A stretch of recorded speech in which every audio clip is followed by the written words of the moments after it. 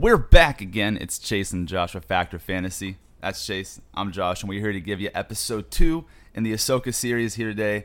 Last week we kicked off with a banger of an episode 1. So much action, so much fun things to go through. A little bit of nostalgia, bringing back some of the original grandeur of Star Wars mixed in with some of the new aspects that they're kind of doing with the Mandalorian and the Obi-Wan series, and just really good stuff for a first episode here. And so now here today we're going to move on into episode 2. I took us through the summary last week. Chase is going to take us through the summary here today. And before we go ahead and jump into it, I'll turn the floor over to Chase to say a few words. Another banger, man. This Ahsoka series has just been killing it from the start. And it's going to be a hell of a ride. Great to be back in a galaxy far, far away, man. Let's get it going. Cheers. Cheers, brother. Yeah, man. Sounds good. Let's put a glass in the air, and I'll let you dive right on into it. Let's do it. Okay, so this episode, we start off with Ahsoka. Remember last episode, Jay Nelly took us through Sabine was on the ground, and she got stabbed through the stomach with the lightsaber. Well, Sabine wakes up, and Ahsoka is standing over her. And Sabine tells Ahsoka that the droids took the map and that she unlocked it before they took it. And she tells Ahsoka that there was 2 galaxies and a pathway between them. And the droid that took the map, she took it. The droid took it before she could decipher it. And the droids destroyed the records and her findings. And Ahsoka asks how many droids there were, and Sabine says 2, but she destroyed 1. Big clue there. Now we're going over to Baylan Skoll. Remember Baylan Skoll and Shin Hati from last time. So Baylan Skoll and Shin Hati arrive. It was like this sacred grounds sort of thing. Didn't it kind of give you like this ancient ruins, sacred ground vibe from like Skyrim or something? What'd you think?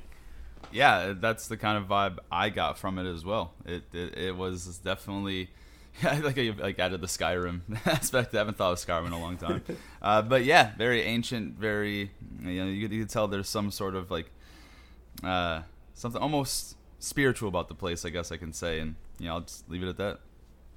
Definitely. So they arrive there, and a Baylan Skoll places the gold sphere we were talking about last time on. It was like a mount, almost like a little pedestal, places it there, like in the center of the sacred ruins. And he says, contact Morgan, tell her we believe we have located the reflex point on Satos. And Shin Hati, as she begins to exit, you can see a ship begins to pull in over them. Back to Ahsoka, she's inspecting the area where Sabine was attacked, and the map was taken.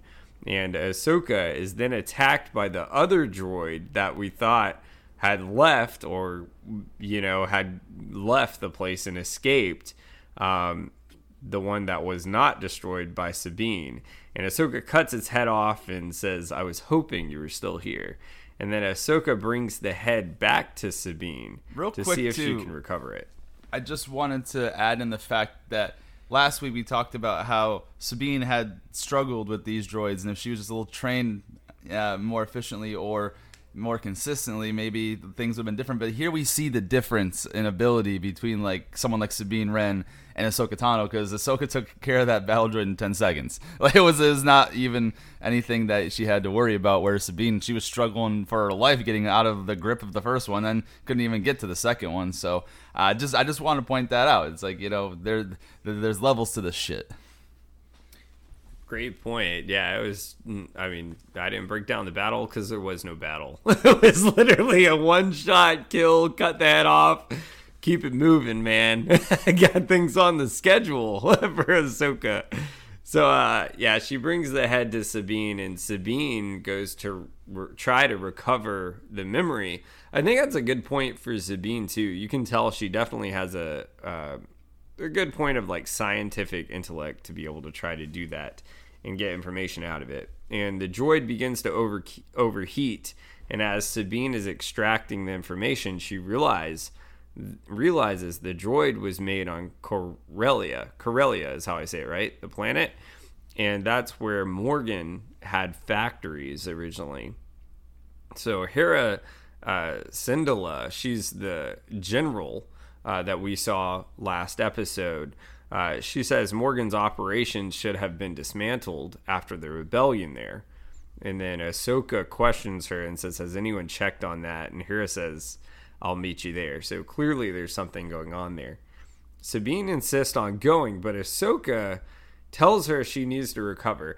Now, question for you here. There's definitely still at this point this like animosity between the two. So I feel like at this point, Sabine probably could have still gone, but I feel like Ahsoka like didn't feel like dealing with it is really what the deal was. Or do you think she actually needed to kind of recover here? I think it's somewhere in the middle. I really believe that Ahsoka at this point didn't trust her, because realistically, it's in Ahsoka's head. I feel she believes it's Sabine's fault that she took the map home and didn't stay on the ship with the map in the first place. So I think it's more like a lack of trust. Like, I can't trust you to do what I ask, so I can't have you there because you're a liability. That's kind of how I view it. Yeah, great point. Yeah, I definitely see that a little bit too. So at this point, so then Hera tells Sabine, though, that Hera tells Sabine she did good. However, Sabine then tells Hera that she regrets after the first time seeing, her in years, the first thing, Ahsoka in years, and the first thing she kind of does is go sideways, meaning like nothing goes the way she really planned. And then Hera tells Sabine that they'll need to help each other. And Ahsoka does need her help despite what she thinks and kind of that conflict they're having at the moment. And Baylan Skoll at this point then goes and shows Morgan the gold sphere that they have. And Baylan reconfirms with Morgan that the area that they're in wasn't built by Jedi. And Morgan tells Baylan that ancient people from a distant galaxy built it and asks him if he wants to see the galaxy. Morgan activates the sphere and it engulfs the area. This was really cool. It kind of reminded me of like something Yoda would do in a training session with halflings, and it just takes over the area with the map, right? So she activates this map and it shows the galaxy and their destination, which is where Grand Admiral Thrawn is banished to. And then Morgan tells Baylan Skoll that Thrawn calls to her and the threads of fate do not lie. And Morgan tells Baylan that the Eye of Sion is on its way to them and to prepare for its arrival. And Baylan assures Morgan that Marrok will complete his task. Shin-Hati then asks Baylan what happens when they find Thrawn. And Baylan said, for some war, for others a new beginning. And Shin says, and for us? And Baylan said, power such as you never dreamed. And this kind of hit me one way, because it got me thinking to what we were talking about last week, how you said Baylan kind of is really out for himself. Like, I definitely see him as not really picking a side here. Like, whatever is going to benefit him, that's kind of what he's going to do. So then Baylan tells Shin-Hati to go to Corellia and assist Marrok with final transport. And then Ahsoka at this point arrives to see Hera and Min Weaver, who's kind of like, I guess he's in control of this operation that's going on at this planet for whatever's left over. And he insists that all operations in the facilities that were held by Morgan were dissolved and redistributed.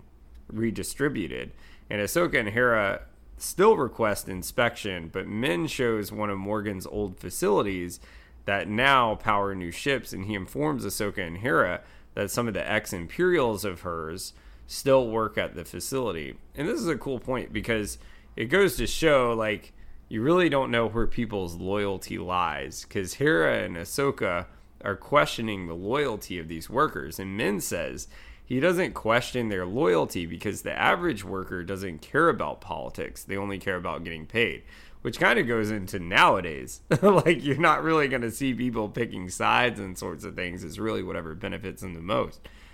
And then Hera begins to question the loyalty of Min himself, and he says, like every businessman, my loyalty is to my investors. I'll leave the politics up to you, which makes me already question like where this guy sits on the side of the fence. And then Hera brings up that she thinks Ahsoka should consider bringing Sabine back as her apprentice, and mentions they wouldn't be where they are without her help. And Ahsoka, still arguing because of this past conflict and the animosity they have, argues that she's not ready yet. And Hera said, I'm curious, what makes someone ready? And Ahsoka says, you just know. So, in my opinion here, I think Ahsoka is still being kind of petty. What do you think about this? Well, I think that this is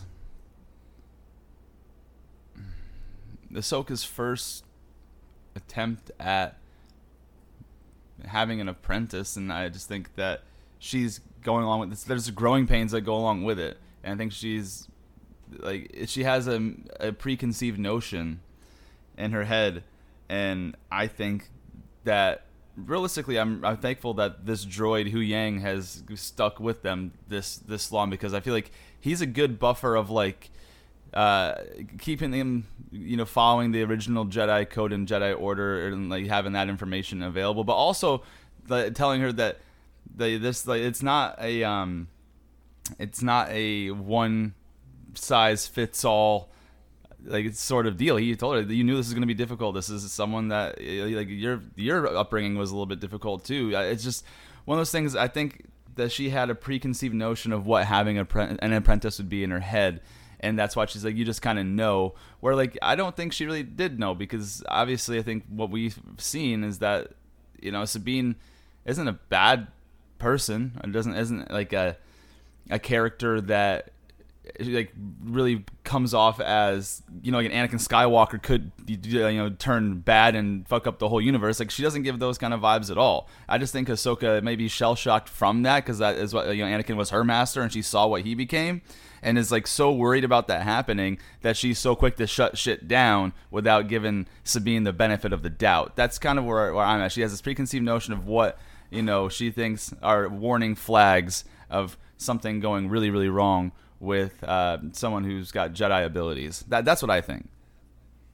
I got a question for you, and not to get too off topic, but do you feel like other masters and apprentices haven't given up on their Padawans because they've seen high metachlorian counts? Not to give anything away, but do you feel like maybe she doesn't feel like being as invested in Sabine because she doesn't see as much talent there as what maybe she could have found elsewhere?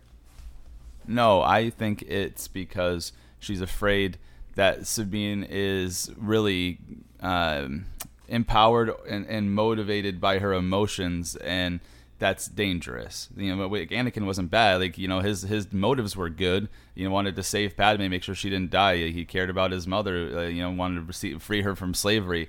It's just like he was driven by those emotions, and he was unbalanced, and ended up being susceptible to Darth Sidious, or Emperor Chancellor Palpatine, whatever you want to call him.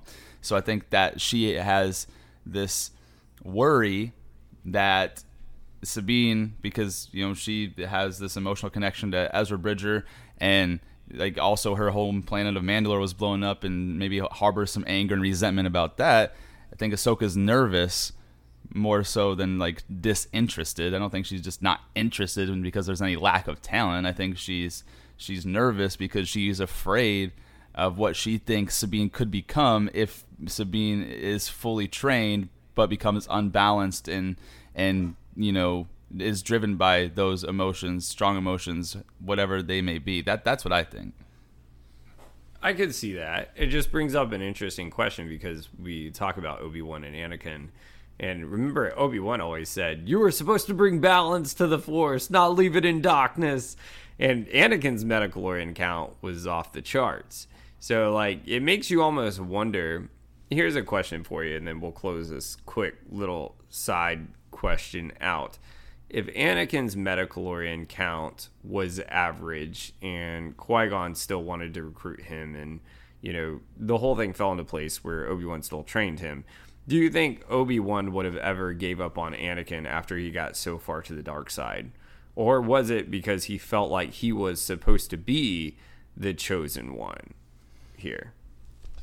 So yeah, I definitely, I also, because of exactly how the death of Qui-Gon came about. They were fighting Darth Maul and together, and Obi-Wan saw his master fall, and his last words to Obi-Wan and departed on him were, look after Anakin. He's going to be the one to bring balance to the Force. So I think Obi-Wan was really held those last words of his former master close to his heart and did everything he could to make sure that Anakin could, bring this balance to the Force and be the chosen one. And so I think that has a lot to do with it, because of how close Obi-Wan's relationship was with Qui-Gon Jinn, and he always thought Qui-Gon Jinn was right about everything. And so and it ended up being right at the end, because Anakin did bring balance to the Force, but quote unquote, before the sequels ruined everything. He did by he did by throwing Palpatine down that shaft and killing him, although apparently he didn't, because like I said, the sequels decided that he's going to be the guy brought back. But in any event, he was the guy who did bring balance to the Force, and after all. So Obi-Wan did all those things and ended up paying off, although Anakin did kind of fuck up a lot of shit for a lot of years before he finally turned it around on his last actions before he died too. So it's tough. I don't necessarily think it would have been as dire if things started going so sideways. If Qui-Gon was just like, hey, this is just another normal Padawan who's a decent Jedi candidate, we want you to train him.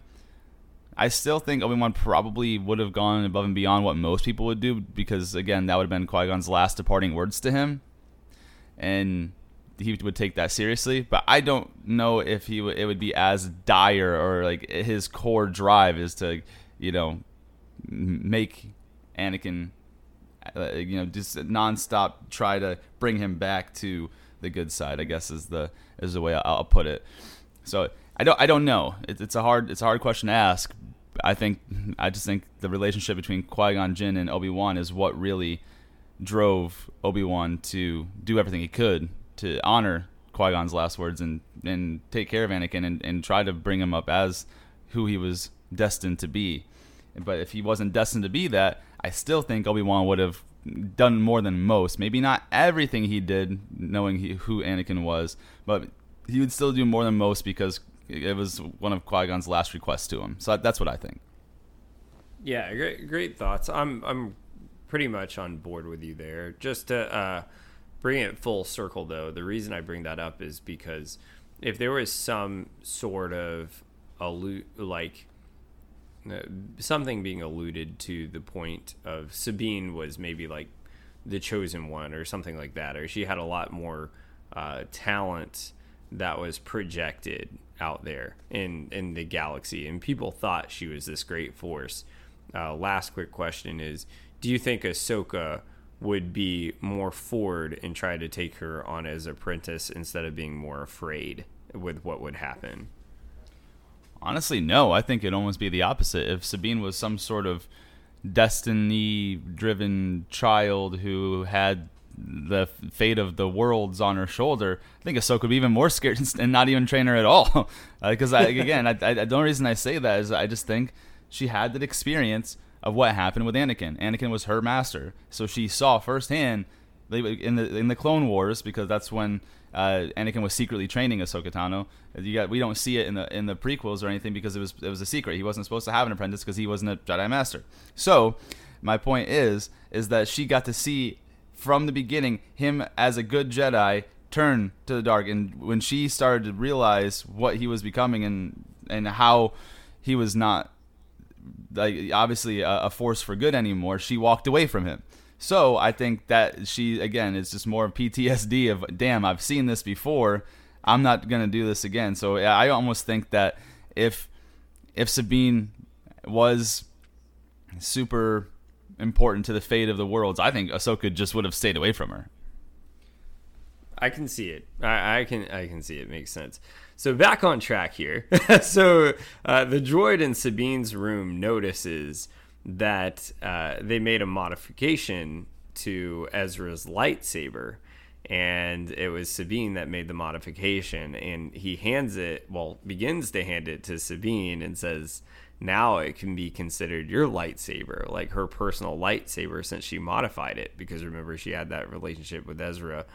And the droid recommends that Sabine start her training again, despite Sabine's argument about Ahsoka giving up and not letting her in on the plan. And the droid just says, she's making excuses and needs to start training again.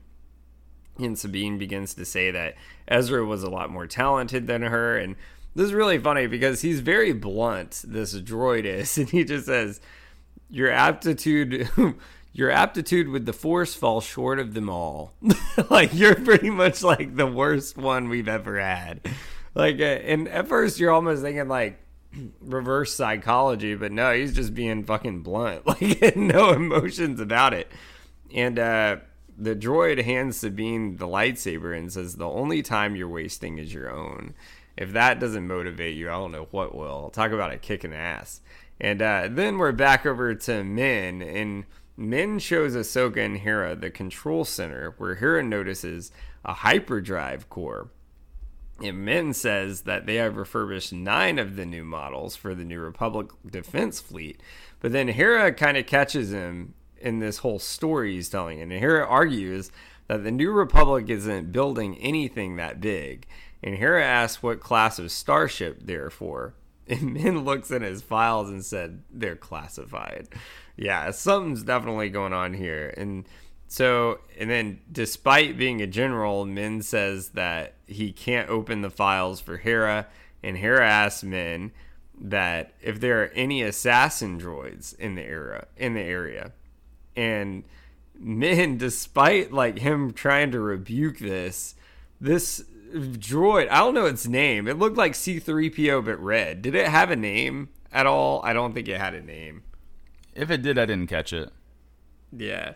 But it just openly says that an assassin droid kept her from completing her task 5 rotations ago, and it's departing on transports that are near them.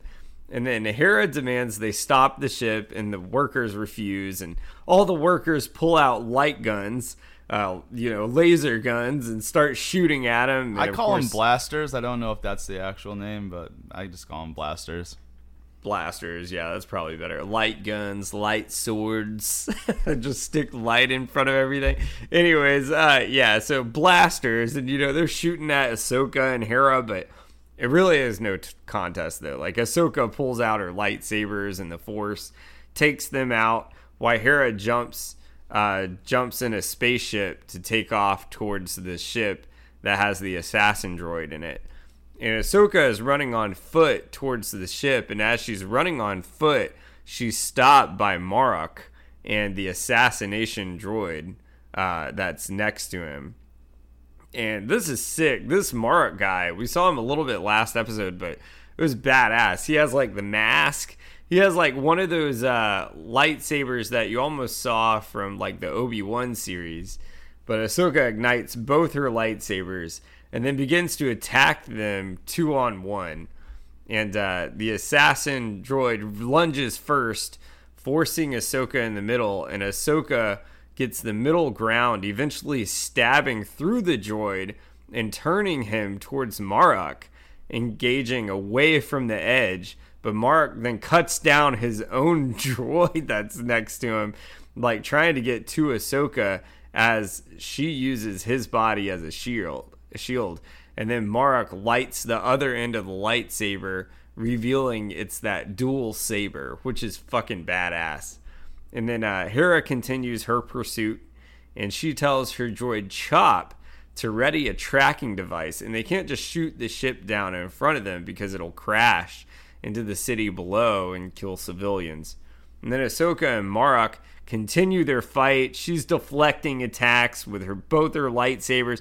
This is badass. Kind of reminded me of like Anakin and Count Dooku. It was sick. Like if Anakin fought Darth Maul or some shit. So Marrok then checks his notification on his arm that there's a ship on the way for him. and he initiates this spinning on his lightsaber like we almost saw Reva do back in the Obi-Wan series. This is fucking sick. And, it has the dual, sabers and is fighting towards Ahsoka. But then the ship comes down, and Shin Hati is on board.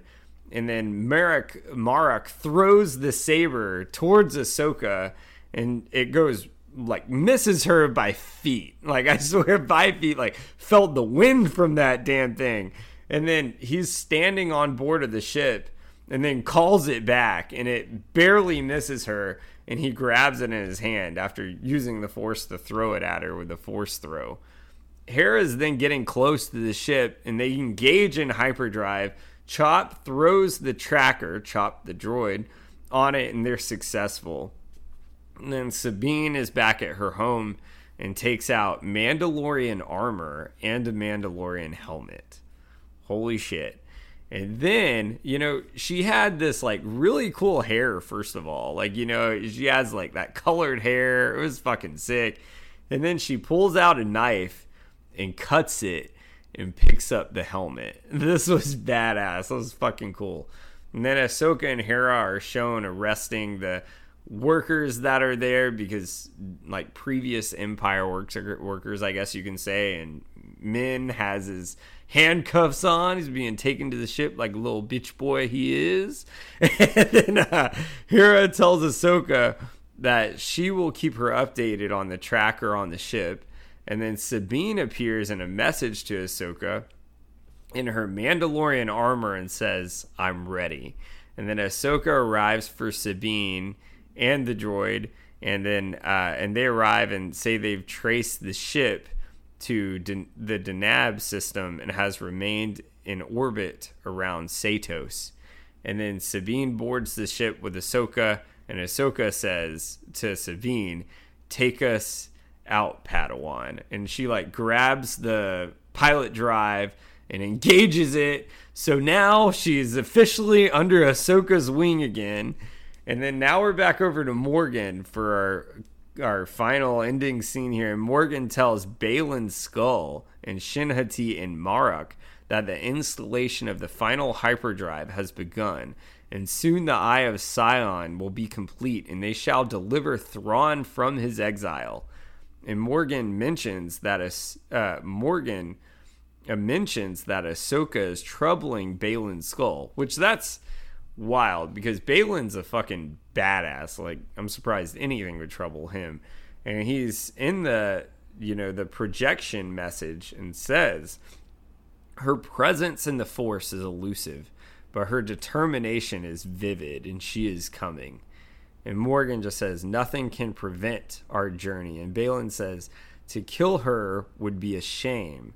There are so few Jedi left." And Morgan says, "Sentimental?" And Baylan says, "Truth." And the communication projection disappears. Morgan turns around. End of episode. Fucking badass episode. What did you think of that episode, man? What are your takeaways? Yeah, I really liked that ending scene. Where, because again, it just shows that Baylan doesn't give a fuck about Morgan or this big plan overall. It's just because usually people will be almost subservient, okay, I'm serving your cause, whatever you say, and kind of almost drink the Kool-Aid, so to speak. And she's like, "Oh, you're being sentimental." He's like, "No, it's just the truth. There's few Jedi left." I don't care that you don't see it like that. I do. I was a Jedi. I went to the temple. There's regardless if she's on the opposite side of what our objective is, there's still very few of us left. I'm not going to take any pleasure in killing her, So I really enjoy him because he's interesting, and I like to. I want to follow his character a little closer. It's just I don't know what his end goal is or what he's looking to accomplish, but it is something very interesting because, like I said, I enjoy his character. It's very much a guy on his own terms, but just willing to play a part for now and deal with what he needs to deal with, and then when it's time to really go after what he's looking for, we're gonna see what that is. I think that's what my thoughts on Baylan Skull are. But in terms of the episode as a whole, again, a really good mix of action and storyline. We obviously we needed to go to Corellia. Morgan Elsbeth still has that little bit of a presence there. So these people are still working for her in secret. The Imperial remnants are still, doing all the stuff undercover, and they almost, like Ahsoka almost gets Ahsoka and Hera get very close to catching up to them again. But then you got that guy that's the double. I don't want to call it a lightsaber. I don't know what it is, but it's not a lightsaber. But whatever the hell that thing is, like you mentioned, we saw it in the Obi-Wan series as well. But that guy has some sort of pretty strong combat skills, because again, Ahsoka, the top tier warrior, and held his own. I'm not saying that he beat her or nothing, but he definitely prevented Ahsoka from getting aboard that ship and stopping it. And that had something to be said for that in and of itself. The fact that you delayed a Jedi. But here's another thing too, what really pissed me off. It's like, yeah, maybe this thing could do hand-to-hand combat, but it's almost as if Ahsoka just completely forgot she could use the Force for anything. Like, why did she not use the Force at all in that battle? Like, dude, just push his ass out of the way, dude. He can't use it. Like, it's not he can use the Force. If he could use the Force, it's one thing, because then, you're in this, like, energy battle of someone who's doing the Force against you and stuff. Like, I would understand it if it was her and Baylan Skoll going one-on-one and just didn't have the time or the energy to want to think about the Force. But this enemy has no ability to do that. So it just seemed very silly to limit your skill set to just a sword fight, a glorified sword fight. You know what I mean? So that bothered me a little bit. Just use the Force, throw something at him. He ain't gonna go nowhere. Push him off the damn ledge. I don't know, dude. Like, there's just a lot that could have been done. But I do like the development of having almost tiers of villains. I don't want to say villains, but like the bad guys that are shown, that or at least the way we're looking at the antagonists. That's the best way for me to put it. The tiers of the antagonists, right? We've got Shin-Hati, who's like pretty skilled, but still at the learner level. Then you got this middle guy here, who's probably a little bit above Shin-Hati, who can give Ahsoka a little bit of a struggle. And then you got Baylan Skoll, who's probably going to be like the top tier guy, and then who knows? Maybe Morgan Elsbeth is. Actually, maybe even I would say Baylan Skoll probably would tier above Morgan. I have not seen her do anything. You know what I mean? I've not seen her really do nothing. So, and then obviously we're going to have later on. I'm assuming we're going to have these other. This Grand Admiral, this mysterious Grand Admiral is going to come into play, and he's going to have some tier level on this as well. So, to me, I really enjoy what they're doing. They're showing us the tiers of the antagonists and how the protagonists are going to have to overcome it somehow. And it's great. So I do like that, and I like the fact that this was an episode where it was, again, it was action-filled, but it wasn't just action. And it followed along the sequence of we're getting chased. Like, the whole episode last week ended with the antagonist taking the map, but Shin-Hati and the other battle droid taking that map and departing off Lothal and leaving Sabine laying on the ground almost dead. And so we pick right back up with that. We gotta get this map back. This is what we're gonna do. So Ahsoka goes and kills that battle droid that scans ahead to figure out where it might be. And then she realized it was made on Corellia. They realized, and then she gives that information to Hera. Hera's like, hey, Morgan Elsbeth used to have something on Corellia, and then they go out there to check it out, and then it ends up being still like a small base for some of the Imperial remnants. And so my point is it follows the storyline, and it kept you engaged with the action. The special effects were cool, the ships, like the hand-to-hand combat, all of that, it was really enjoyable. So my takeaways are the first two episodes of this series really are captivating and engaging, and they bring a lot of fans together in terms of original fans and new fans, and it's really cool to see. And I'm just hoping it continues, because we said this about our last topic that we covered. We covered The Witcher season 3, right? And the first episodes we thought were really sick. And my fear is, not fear, I just hope it doesn't fall down that same path of it was so good and the expectations are up here, and then all of a sudden, from episode 3 to 8, like it just shoots our asses down. So I don't anticipate that being the case. I will say, like I said, Dave Filoni and Jon Favreau are really, really strong at keeping people captivated with stuff. Like, to me, The Mandalorian is the best Star Wars thing we've seen in a long time. Obviously, the Obi-Wan series was well received too. And now we got Ahsoka here, and the first episodes have been really engaging and very captivating. So the takeaways are, it's a good episode, exactly what I expected and what I would need to see to continue interest in watching this show all the way through, and just leaving us with some lasting like wow moments. So those are my takeaways. Yeah, same thing. It was fucking awesome. Like, it was great because we're continuing this path of trying to get the map back, right? And then the enemy is using the map to find Thrawn, who is really going to be like the big bad, right? So we're following a linear line here, so we're not just jumping all over the place, but at the same time, you're also bringing in more character development and more backstories and secrets that are being revealed and things coming full circle.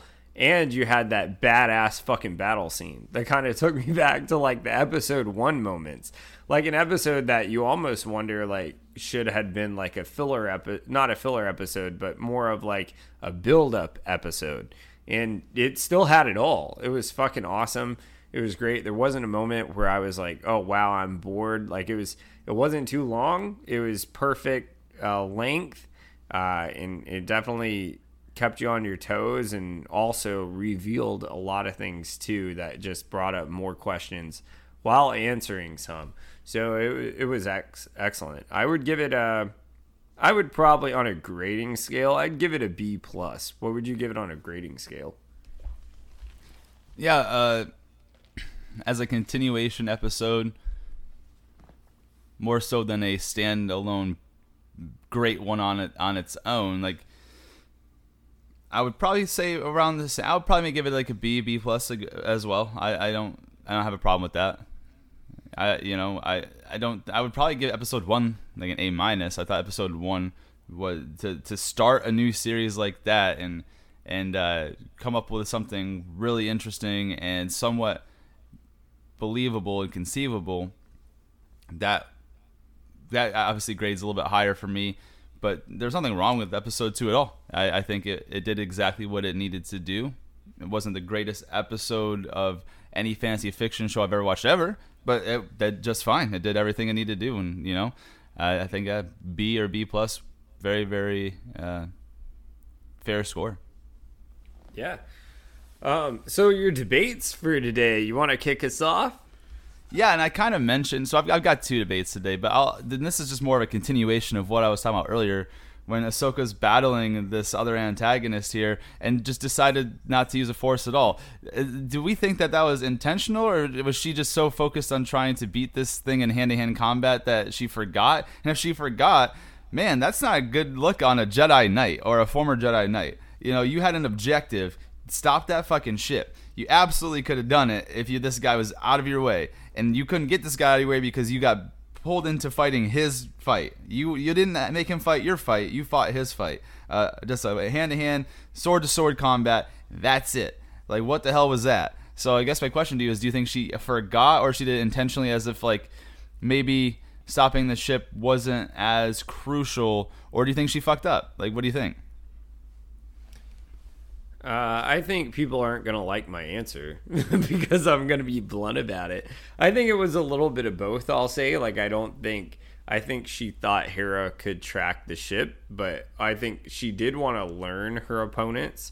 But at the same time, I'm just going to, call it like I see it. I think she's been slacking a little bit. I mean, it's been a lot of fucking time since she's trained with the best. And, I mean, well, you can say the best, second of the best. I think there's only 2 best. There's Obi-Wan and Anakin, and she trained with one of them. One that can arguably, at one point, can be called the best because Obi-Wan was old as fuck. But, I mean, even when they were in their prime, Obi-Wan outsmarted him. And there was one point, though, he dragged him across a fucking gasoline tank with fire on it and just like got overconfident. So like, but it's been a long time since she's trained with the best, and I know she's been going on these missions, but who the fuck has she really had to fight against? Like, I mean, yeah, in this time period, I mean, yeah, she's probably gone up against some Mandalorians and that sort of thing, but at the same time, she's more teaching people her skill than mastering more of her abilities. So I think she just kind of got, I don't want to say overwhelmed, because I don't think she was overwhelmed. I think those were two enemies that weren't really on her level at all, but she was taking 2-on-1, and they weren't. I mean, Sabine would have gotten like owned. Like, it was like a whole nother level for that, but it wasn't like she was sitting here fighting Balin's skull, or, you know, someone on like Darth Maul status, or anyone like legendary, right? But at the same time, I think she's been slacking. I mean, who the fuck has she had to fight? Some fucking droids that came into the house? Like, that's really all she's had to go up against. So when you get so used to just whipping ass and taking names and just using physical ability, I mean, you forget to even, I mean, you know, we don't want to give anything away for in the future, but I mean, the master abilities of a Jedi, I mean, to really tap into intellect on the battlefield, I think she was just kind of going for it and trying to use brute force and do anything she had against the 2-on-1. Kind of like, I keep making references to Anakin, but, and I hate to bring up Anakin, but I mean, he's kind of fucking relatable. He was her fucking master. I mean, look what he did against Count Dooku. Obi-Wan told him to wait, and he didn't fucking listen and said, I'm taking him now. Well, he got his fucking arm chopped off, and rightfully so. And I think it's kind of like here, like, she's, honestly, I mean, yeah, you can say she, like, won the battle, I guess, because, I mean, she fended off her territory, I guess, but Marrok, it's not like she captured him or anything. Like, he escaped scot-clean. So, I mean, she really took a fucking L. Like, it's being fucking nice saying she did anything good. All she really did was run out in the open and got shot at by a fucking laser ship. That was really fucking stupid, if you ask me. If I'm being fucking blunt, Hera did more of the fucking work. The ship wouldn't even be tracked if it wasn't for her. That would have been a fucking waste of time. You just ran out there, you wasted more of your crystals, so you're gonna have to replenish that shit. If anything, the enemy actually learned more about you. And while you had this petty ass fucking smug attitude that you didn't want to take your Padawan back and you wanted to do it all yourself, when being honest, and people are not going to like this answer, the only reason they're in a big fuck up is because of her anyways. Because if she was where she was supposed to be, then Sabine wouldn't have gotten stabbed through the fucking stomach. So I'm going to leave it at that. People aren't going to like that answer, but my side of the story is, yeah, I think she did want to try to learn her enemies a bit, but at the same time, I think she started to get overwhelmed because she was taking 2-on-1 from someone that wasn't a fucking underling that actually had some sort of force skill. And then she was like, oh shit, well, all right, fuck, I gotta actually fight this person off and just stop thinking in the whole situation. Like, it was literally like a quarterback that drives down to the 30-yard line, and all of a sudden you're throwing, it was literally incomplete pass after incomplete pass after incomplete pass. You go for it on 4th and goal, and you have to kick a fake field goal, and you actually wind up running it in by fucking luck because you fumbled it and the other guy picked it up. That's exactly what happened. So with that, I rest my case. What's your thoughts, Jay Nelly? Yeah, I think she fucked up, man. Like, I don't understand. You teach balance and you teach this whole like Zen aspect of being a Jedi, and yet in the heat of the moment, you're not going to utilize your full tool set. And my thing is dude, if you want to learn your enemy, fucking take that guy's lightsaber or whatever that thing was. Again, it's not a lightsaber, but that saber-esque weapon that guy had. And if just take that shit out of his hand with the Force and throw it off the side and capture his ass. And then maybe you've already captured Morgan Elsbeth. Like, that was the whole thing. This whole damn fucking series started because she already captured Morgan Elsbeth, and Balin Skull and Shin Hati had to go on that ship and get her out as a prisoner. So you're going to capture her, but you can't capture this damn guy here in front of you. And that's my other thing, too, is like, If she was able to do that, she could have got information. She could have learned all she needed to do about her enemies and learned all of that from that guy. Whether she needed to use what kind of techniques, whatever. Being a Jedi, use some mind tricks, whatever she needed to do. She ended up getting the true location of the map out of Morgan Elsbeth, and she even told Hu Yang she did that by not following standard Jedi protocol. So my point is like, you could do that with her, who's a formidable enemy. Like, what the heck is this like third tier antagonist doing, giving you a hard time? That's my problem. Is that, like, I don't know. And maybe it was just supposed to be to add to the plot of and it add to our anxiety of, shoot, oh no, she didn't quite accomplish what she was supposed to do. But the thing is you can't build Ahsoka up as the second coming of Anakin, or there's someone who's got like Anakin-esque abilities, and then have these kind of mistakes be made. She's like essentially reminds me of a more calm, like what Anakin was supposed to be. Very skilled, very talented in the ways of the Force, but more calm, like almost emotionless, and just that's almost how she comes across. But the thing is all you're showing us is she's really not there herself. Like almost to what your point is she's maybe all the adversaries that she's been facing recently have not been, it's almost like playing a video game on the easy mode.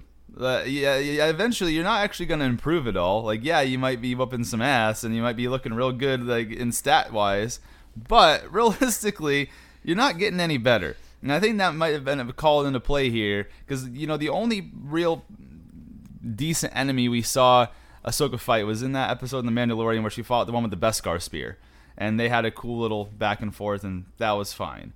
But realistically, we haven't seen much more of that, and she captured Morgan Elsbeth. Yay, that's cool. It's just, I don't know. There's no reason that this individual, or even though it was a 2-1, it was like only a 2-1 for a very short amount of time. It's it's not as if she was doing 20 minutes of I've got to block my backside and attack from front side. I've got no time or ability to do anything else other than just kind of defend and do it. Like, yeah, it happened for a little bit, but really at the end it was just her and the other guy, and I just was really disappointed that Ahsoka couldn't figure out a way to get that guy out of there. It just doesn't make sense. He's not on her level, but he's still, like I said, I think he made her fight his fight, and I don't know. I think that leads to the deficiencies that she may have that we don't always see, because we just assume that she's the main character and the focal point of the series, so she's got to be the best, right? And I don't necessarily think she is, and I think that maybe in this series we're gonna find out if she is in fact the best or not, and if she does have some strong room for improvement. But to answer my direct question, do I think if it was intentional and she didn't think the ship was that important and they could attract it, or she just fucked up? I think she just fucked up, because it really could have made their whole lives easier. They could have just stopped that ship from taking off in the first place, and that's what they should have done. And it was very manageable. Could have done it, except this guy gets stood in her way and gave her a much harder fight than was needed, and that's my side of it. Yeah, I want to say one more thing on that, and not to keep bringing up Anakin, but when Vader was at his prime, we talked about it last year on the Obi-Wan series. She wouldn't have to worry about, trying to track that ship, because if she was at her top of her Force abilities, she'd do what Vader did and just take the whole fucking ship down with the fucking Force. Or remember when Vader fought Reva? You mentioned the Force and how he used it, and mentioning using it in battle combat. He handed Reva her own lightsaber back, only used the Force, and then used the Force to have her own lightsaber go towards her throat just to toy with her. Like, it was no contest. That's the difference between someone that's been practicing and training that's at their fucking peak versus someone that should be getting towards their peak and climbing up the mountain versus someone, as you've been saying, Jay Nelly, has been playing on easy mode this entire time and has been getting checkpoints for it. So that's all I'll say about that. What's your second debate?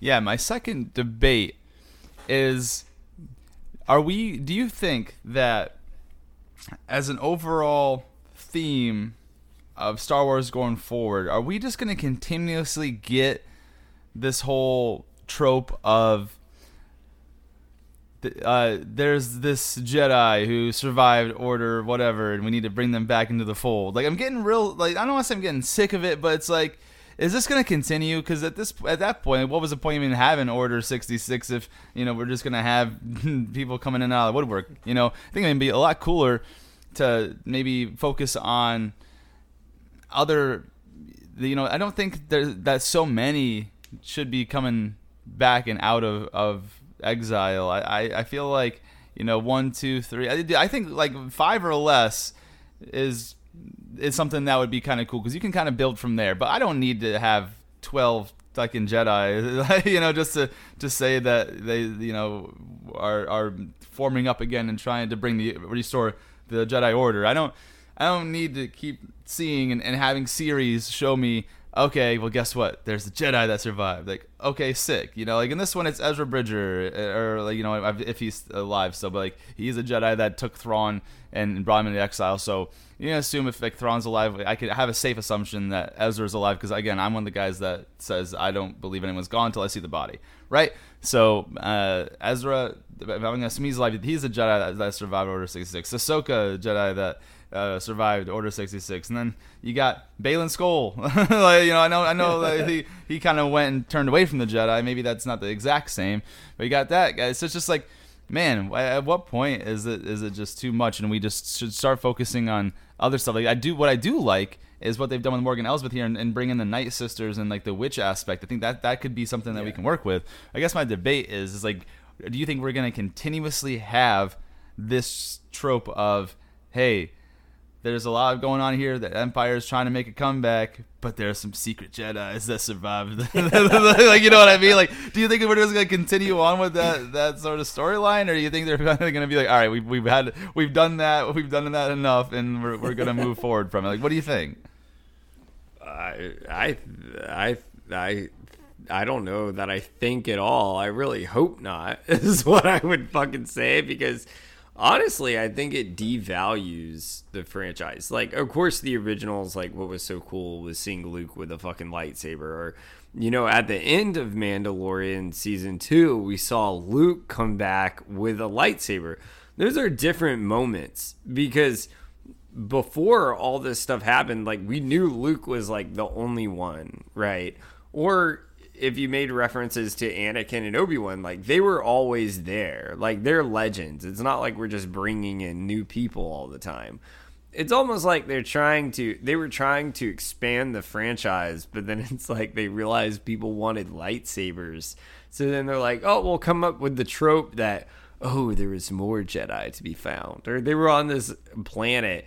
And the reason I say it devalues it is because, and not to bring up other series here, but it does relate, because it's Ahsoka was in the series, but like the Mandalorian, like the big thing with Grogu is he was able to use the Force, and like no one really in that area was able to do something like that. Like, Mandalorian weren't Jedi, like that's why it was so good, and now we're just like finding Jedi everywhere, and it kind of gets really annoying. I mean, I really think Baylan Skoll is really fucking cool. Like, that's fucking awesome. But yeah, it's like almost like you wanted to expand it outside of the whole Jedi idea, but because you think Jedi when Star Wars is in your head, now you have to keep going back to this old trope. And I really hope not, man. I really hope not. Like, I think with Obi-Wan, it was different because you weren't finding new Jedi. It was still about giving a full circle moment for bridging the gap for what happened between this prequel and the originals, and between two people that were solving an inner conflict that had never been really, bridged over or put to rest yet, right? And that's what we needed to see more of. So that wasn't bringing people back.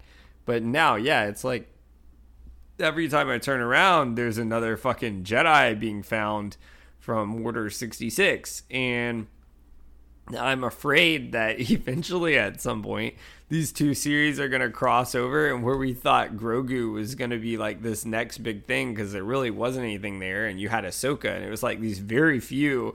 Now it's like, oh yeah, now Grogu can be trained with thousands of Jedi. It's like, no, that was not the fucking plan. So I don't know, man. To answer your question, I really don't have a thought on it. My thought about the situation is it really devalues the whole franchise, but I'm really afraid. I mean, you can't say they're running out of ideas because they're bringing in this new shit. It's just almost like they're being lazy. Like, for instance, even like Thrawn, like he's exiled on this planet. Okay, cool. Like, who's to say Thrawn couldn't have like built up his own army somewhere and like come back? But now you're trying to like why does that have to be related to Jedis at all? Really is my idea. But it's like you still want to throw that in there and make it a big piece of it because you feel like people have to see lightsabers. Now, don't get me wrong, like lightsabers are fucking cool, but that's why you have Ahsoka there. Like the series is fucking called Ahsoka. Like what else is it called? And you have Sabine. Like that's cool. Leave it as that. Don't have, oh, we found this person still there, and there's another one there that they got to solve. It just eventually dilutes it, in my opinion. What's your thoughts? I also agree that it dilutes it because that was the big whole surprise and oh shit moment of like Order 66 of watching all the Jedi fall. And like they're just all getting taken out one by one, and even in the Obi-Wan series, we start seeing that happen from like Reva's perspective. But then again, there's another Jedi that apparently it's just we keep fucking seeing the same thing. But I do think that you know there's some cool things because that's another part of it as well though. Because then we start thinking about back to the Mandalorian and Grogu, and when you started seeing his past when we were looking at the Mythosaur, and you saw that Jedi that got Grogu out there, and he's probably gonna make a comeback now too. It's just one of those things at the whole like the shock and awe and surprise value of the prequels was that oh shit, like the Jedi are overthrown. They had this big order. They were like in power for thousands of years. They kept the peace for so long. They're doing great at it. Now there's none of them. And then, cool. I like the idea of 1, 2 escape. And are able to kind of keep it going in secret. But like I said, I don't give me any more than 5. Like 5 is my cutoff, man. Like I don't need to see Cal Kestis. I don't need to see fucking like Ezra Bridger. I don't need to see like this, the other guy from the Mandalorian one there, and then we got Ahsoka, then we got Sabine. No, not Sabine. Reva over. It's just like at some point there's just too many, and it's like it just kind of waters down what happened and lowers the impact of Order 66, which was the big moment and really the fall of the Jedi, which really led to the original trilogy of like. What was the last thing called? The Return of the Jedi? Like, you know what I mean, dude? Like, it was one of those things. So, yeah, my point is I agree with the fact that I think it dilutes what happened in the whole storyline of Star Wars, the original trilogy and the original storyline and the ones written by George Lucas, like the prequels and the original trilogy. It kind of takes away from it a bit. But my actual question, and I guess the way I can answer is like, do I think they're gonna do it? It's hard to answer because I'm not in the minds of like the board directors. So I guess I could have framed it differently. But I also hope not. I'm hoping that we're starting to look at different things, like this whole Grand Admiral side of stuff. That could be cool. It's not Jedi related, but obviously, a Jedi's the one that got him exiled. That's what Bridger did, right?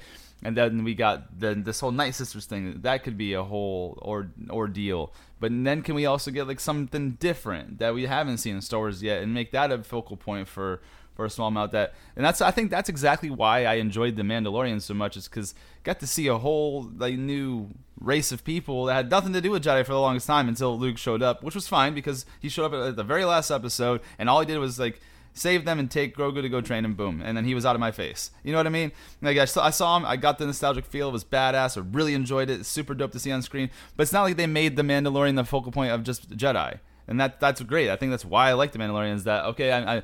I see the Jedi coming in and out, and then obviously Ahsoka had a quick appearance there in the Mandalorian as well.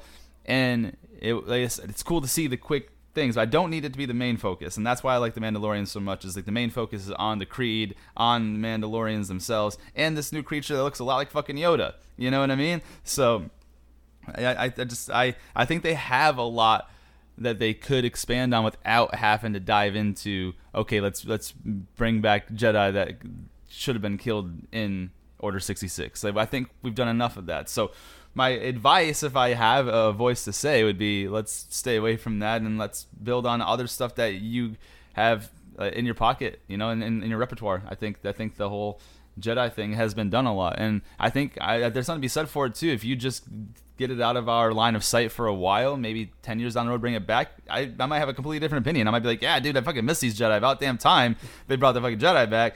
But dude, like every piece of work you have has to have a Jedi in it. Kind of bugs me a little bit. So yeah, I guess that the kind of closes out my debate, and is more of that's just kind of more of an open discussion more than a debate. But what are your debates or your debate for the day?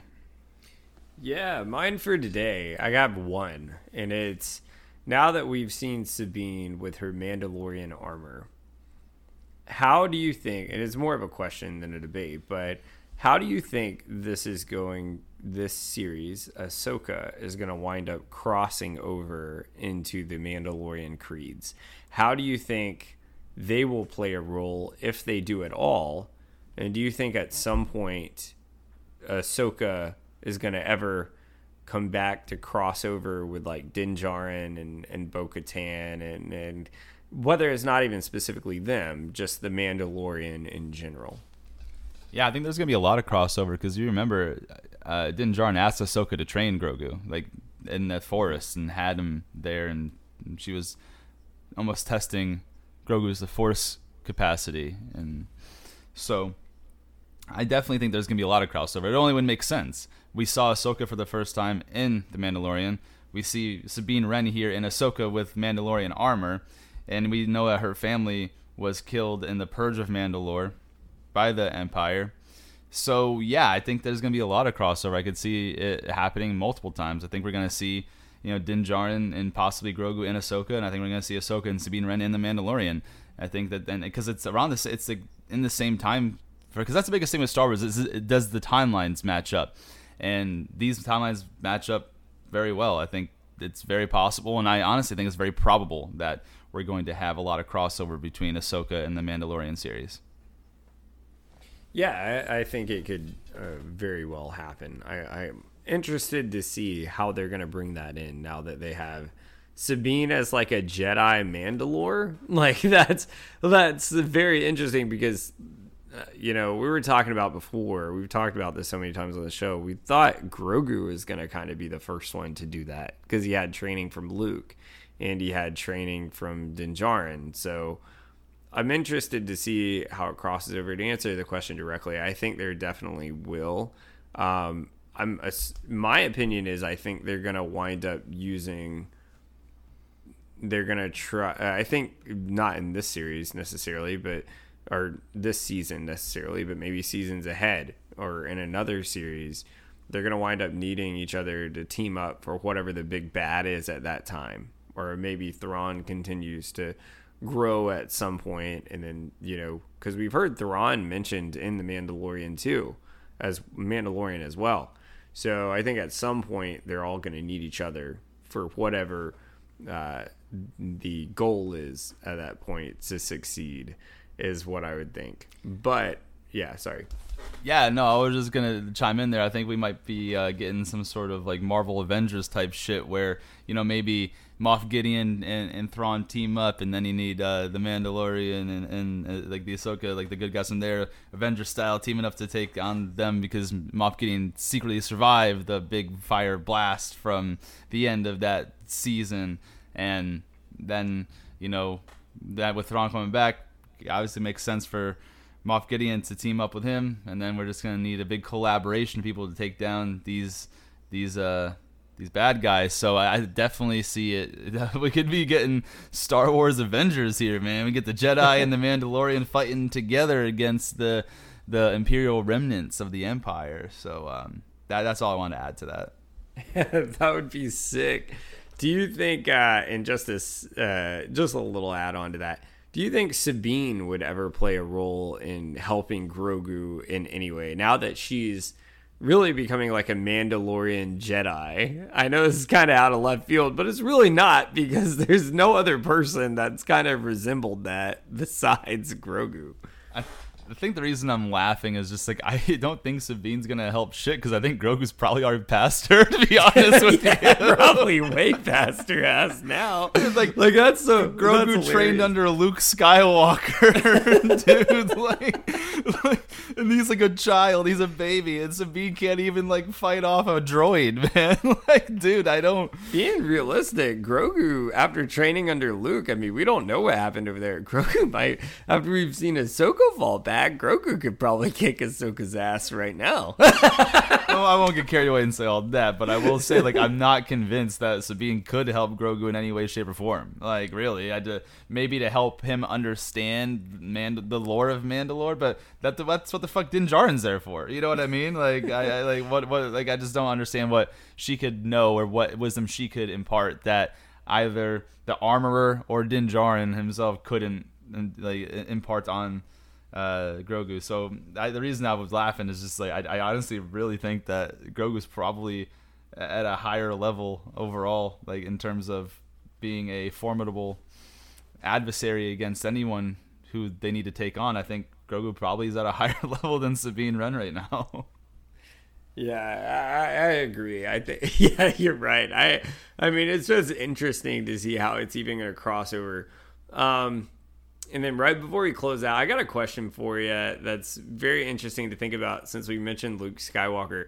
So we know Ahsoka trained with Anakin, and then Luke trained with Obi-Wan. So, like, who's kind of more legendary at this moment? Like, we obviously know Ahsoka has her name throughout the galaxy.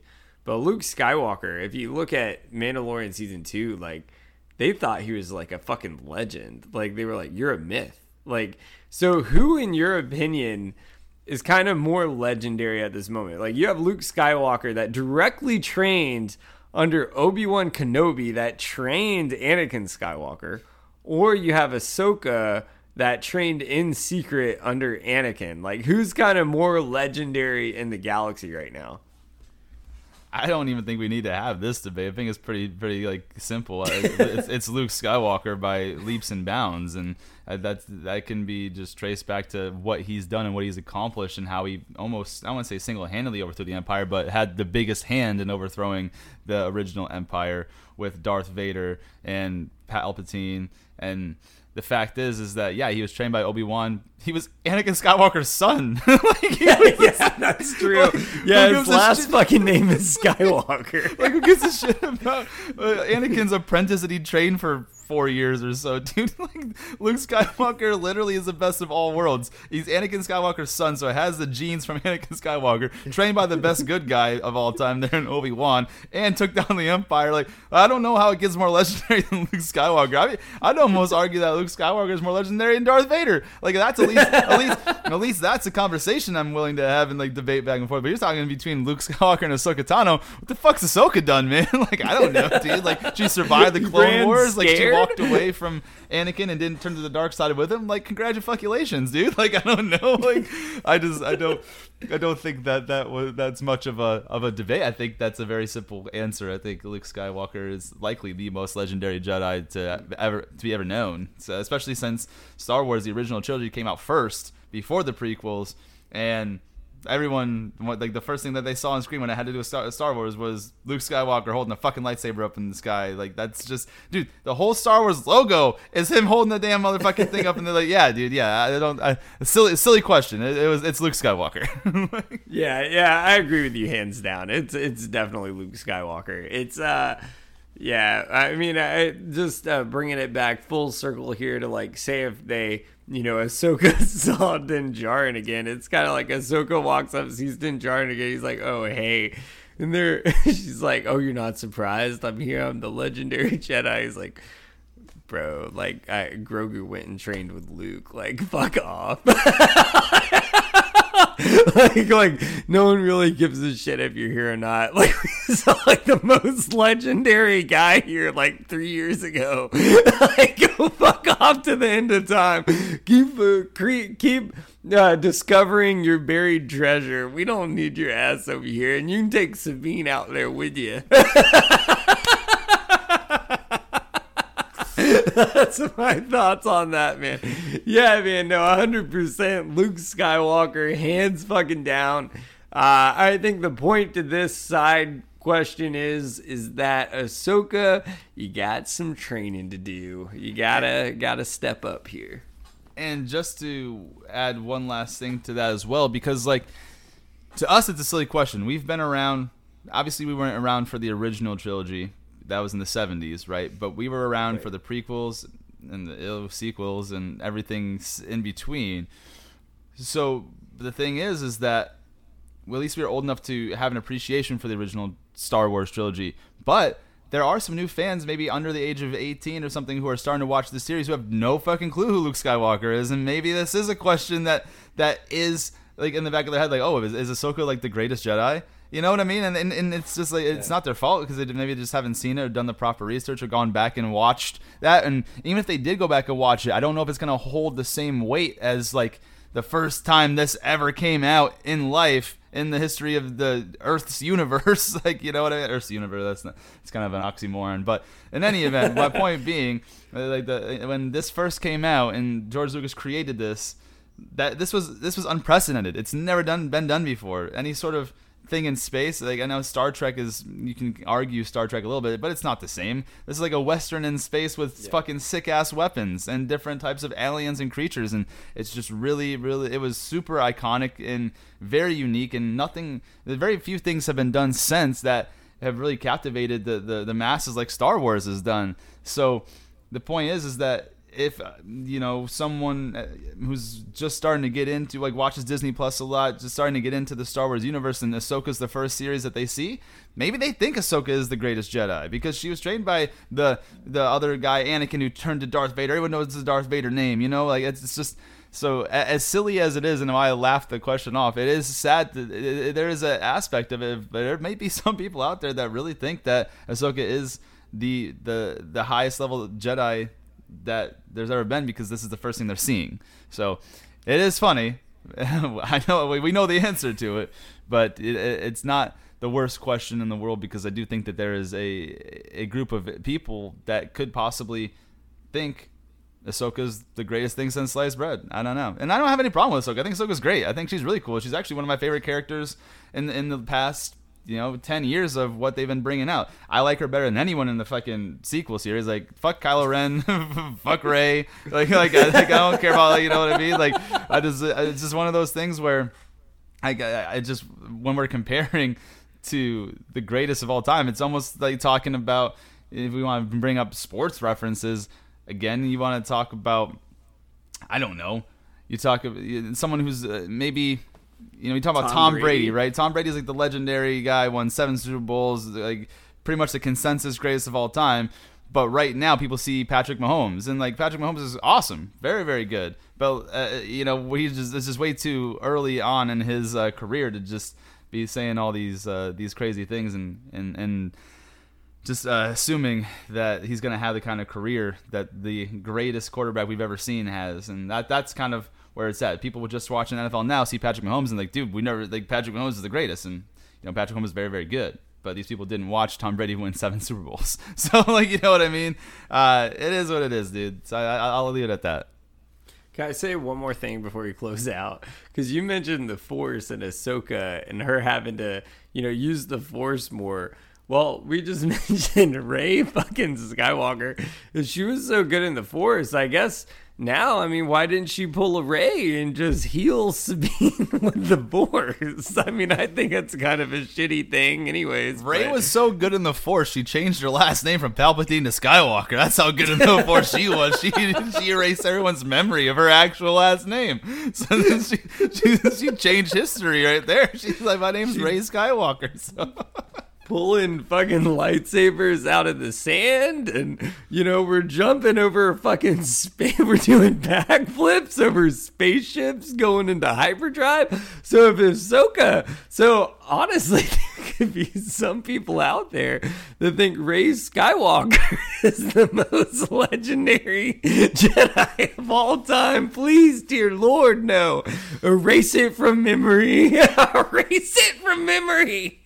And they'll be like, well, there was Kylo Ren. Get the fuck out of here.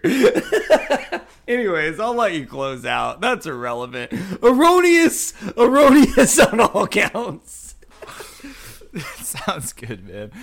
Well, folks, we hope that this is the first time that you joined us. You really enjoyed what you heard today. And if you've been with us from the beginning, thank you for continuously being the shields that guard the realms of fantasy. If you want to find us online and where we are on all the social sites, we are on Instagram at Official Ridiculous Patronus. We're on TikTok at Ridiculous Patronus. We have a Facebook fan page. It's called Chase and Josh Factor Fantasy. We're on YouTube at Ridiculous Patronus. Twitter, RP Factor Fantasy. Snapchat, RP Factor Fantasy. And we have our own site, ridiculouspatronus.blogspot.com, where you can go ahead and follow along there. So please do so. Please click subscribe, like, follow, leave us star ratings, leave us written out review ratings. Any sort of engagement really helps us here on the show. And and for the podcast itself, if you've got an Apple product, you can find us on Apple Podcasts. If you've got an Android product, you can find us on Google Play. We're on Audible. We're on Amazon Music. We're on Spotify. We're on iHeartRadio, Stitcher, Acast, Podbean. Anywhere you get your podcast, Chase and Josh Factor Fantasy are there. But we are out for the day because this has been another ridiculous production. Chase and Josh Factor Fantasy signing off.